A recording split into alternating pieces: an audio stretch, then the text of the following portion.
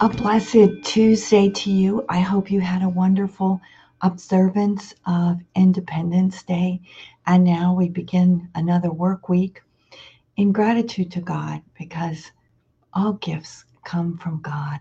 And to be healthy enough to return to work for the regular work week is a blessing, although sometimes it's like, oh, it's hard to get up. But Blessed Tuesday, we look at Matthew's Gospel today, and in prayer, we turn to the Lord who does amazing things. Matthew chapter 9, verses 32 to 38.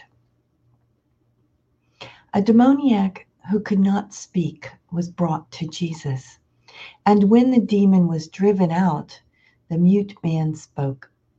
The crowds were amazed and said, "Nothing like this has ever been seen in Israel."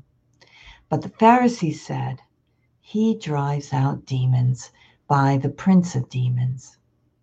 Jesus went around to all the towns and villages, teaching in their synagogues, proclaiming the gospel of the kingdom, and curing every disease and illness. At the sight of the crowds, his heart was moved with pity for them, because they were troubled and abandoned, like sheep without a shepherd. Then he said to his disciples, "The harvest is abundant, but the laborers are few. So ask the master of the harvest to send out laborers for his harvest."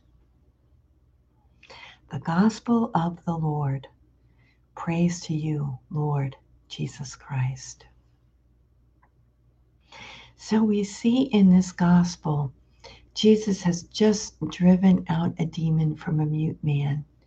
And the crowds they can't believe it. They're amazed. And in the meantime, the Pharisees are sitting back saying, oh, it's by the power of the evil one that he cast out demons. And what does Jesus do? There's nothing recorded. He just keeps on doing good. Why? Because he knows he only has so much time. He continues the mission. He keeps his eyes focused on the will of the Father and on the needs of people. We see that, these crowds with diseases and illnesses. They're troubled. They're abandoned. They need him. And so at the end, we read this piece, "The harvest is abundant, but the laborers are few." There's a lot of harvest out there today also. And there are so few who labor to bring souls to God. But by our baptism, we've been commissioned to live Jesus' way and truth and life, and to give him in our own neck of the woods, wherever we are, whether we're at home caring for a family, whether we're retired and have other activities in the community, whether we're at work, whether we're teaching, whether we're in retail, whether we're doing marketing or medical, no matter what, we are called to be witnesses and to reach out to God's flock. And we can do that with the help of his grace, which we invoke now in this morning offering.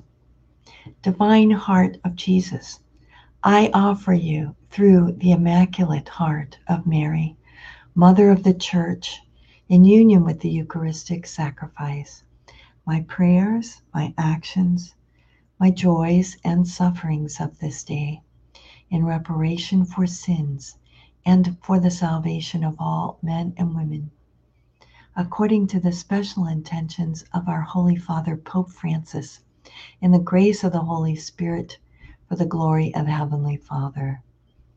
And we pray for vocations. O Jesus, eternal shepherd of our souls, send good laborers into your harvest. This gospel reminds me of St. John Paul II.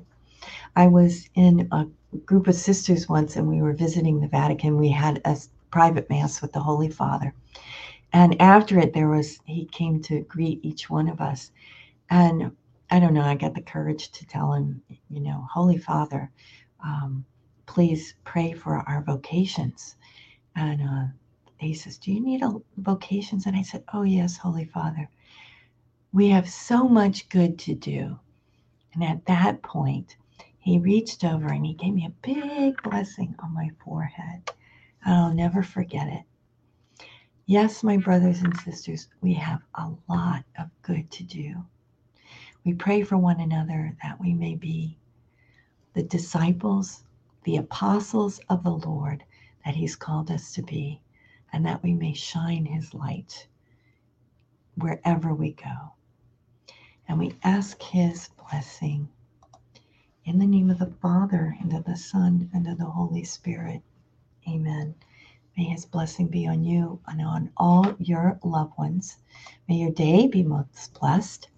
And we thank God for everybody who's here. I see Margaret and Douglas and Heidi and Mary, Owl and Mari, Rock Red. So many of you. Thanks for joining me. And I pray for you and for all of your intentions. And I thank you for praying for me and for my sisters, Daughters of St. Paul, also known as the Pauline Sisters all over the world. So thank you for joining me and have a great Tuesday.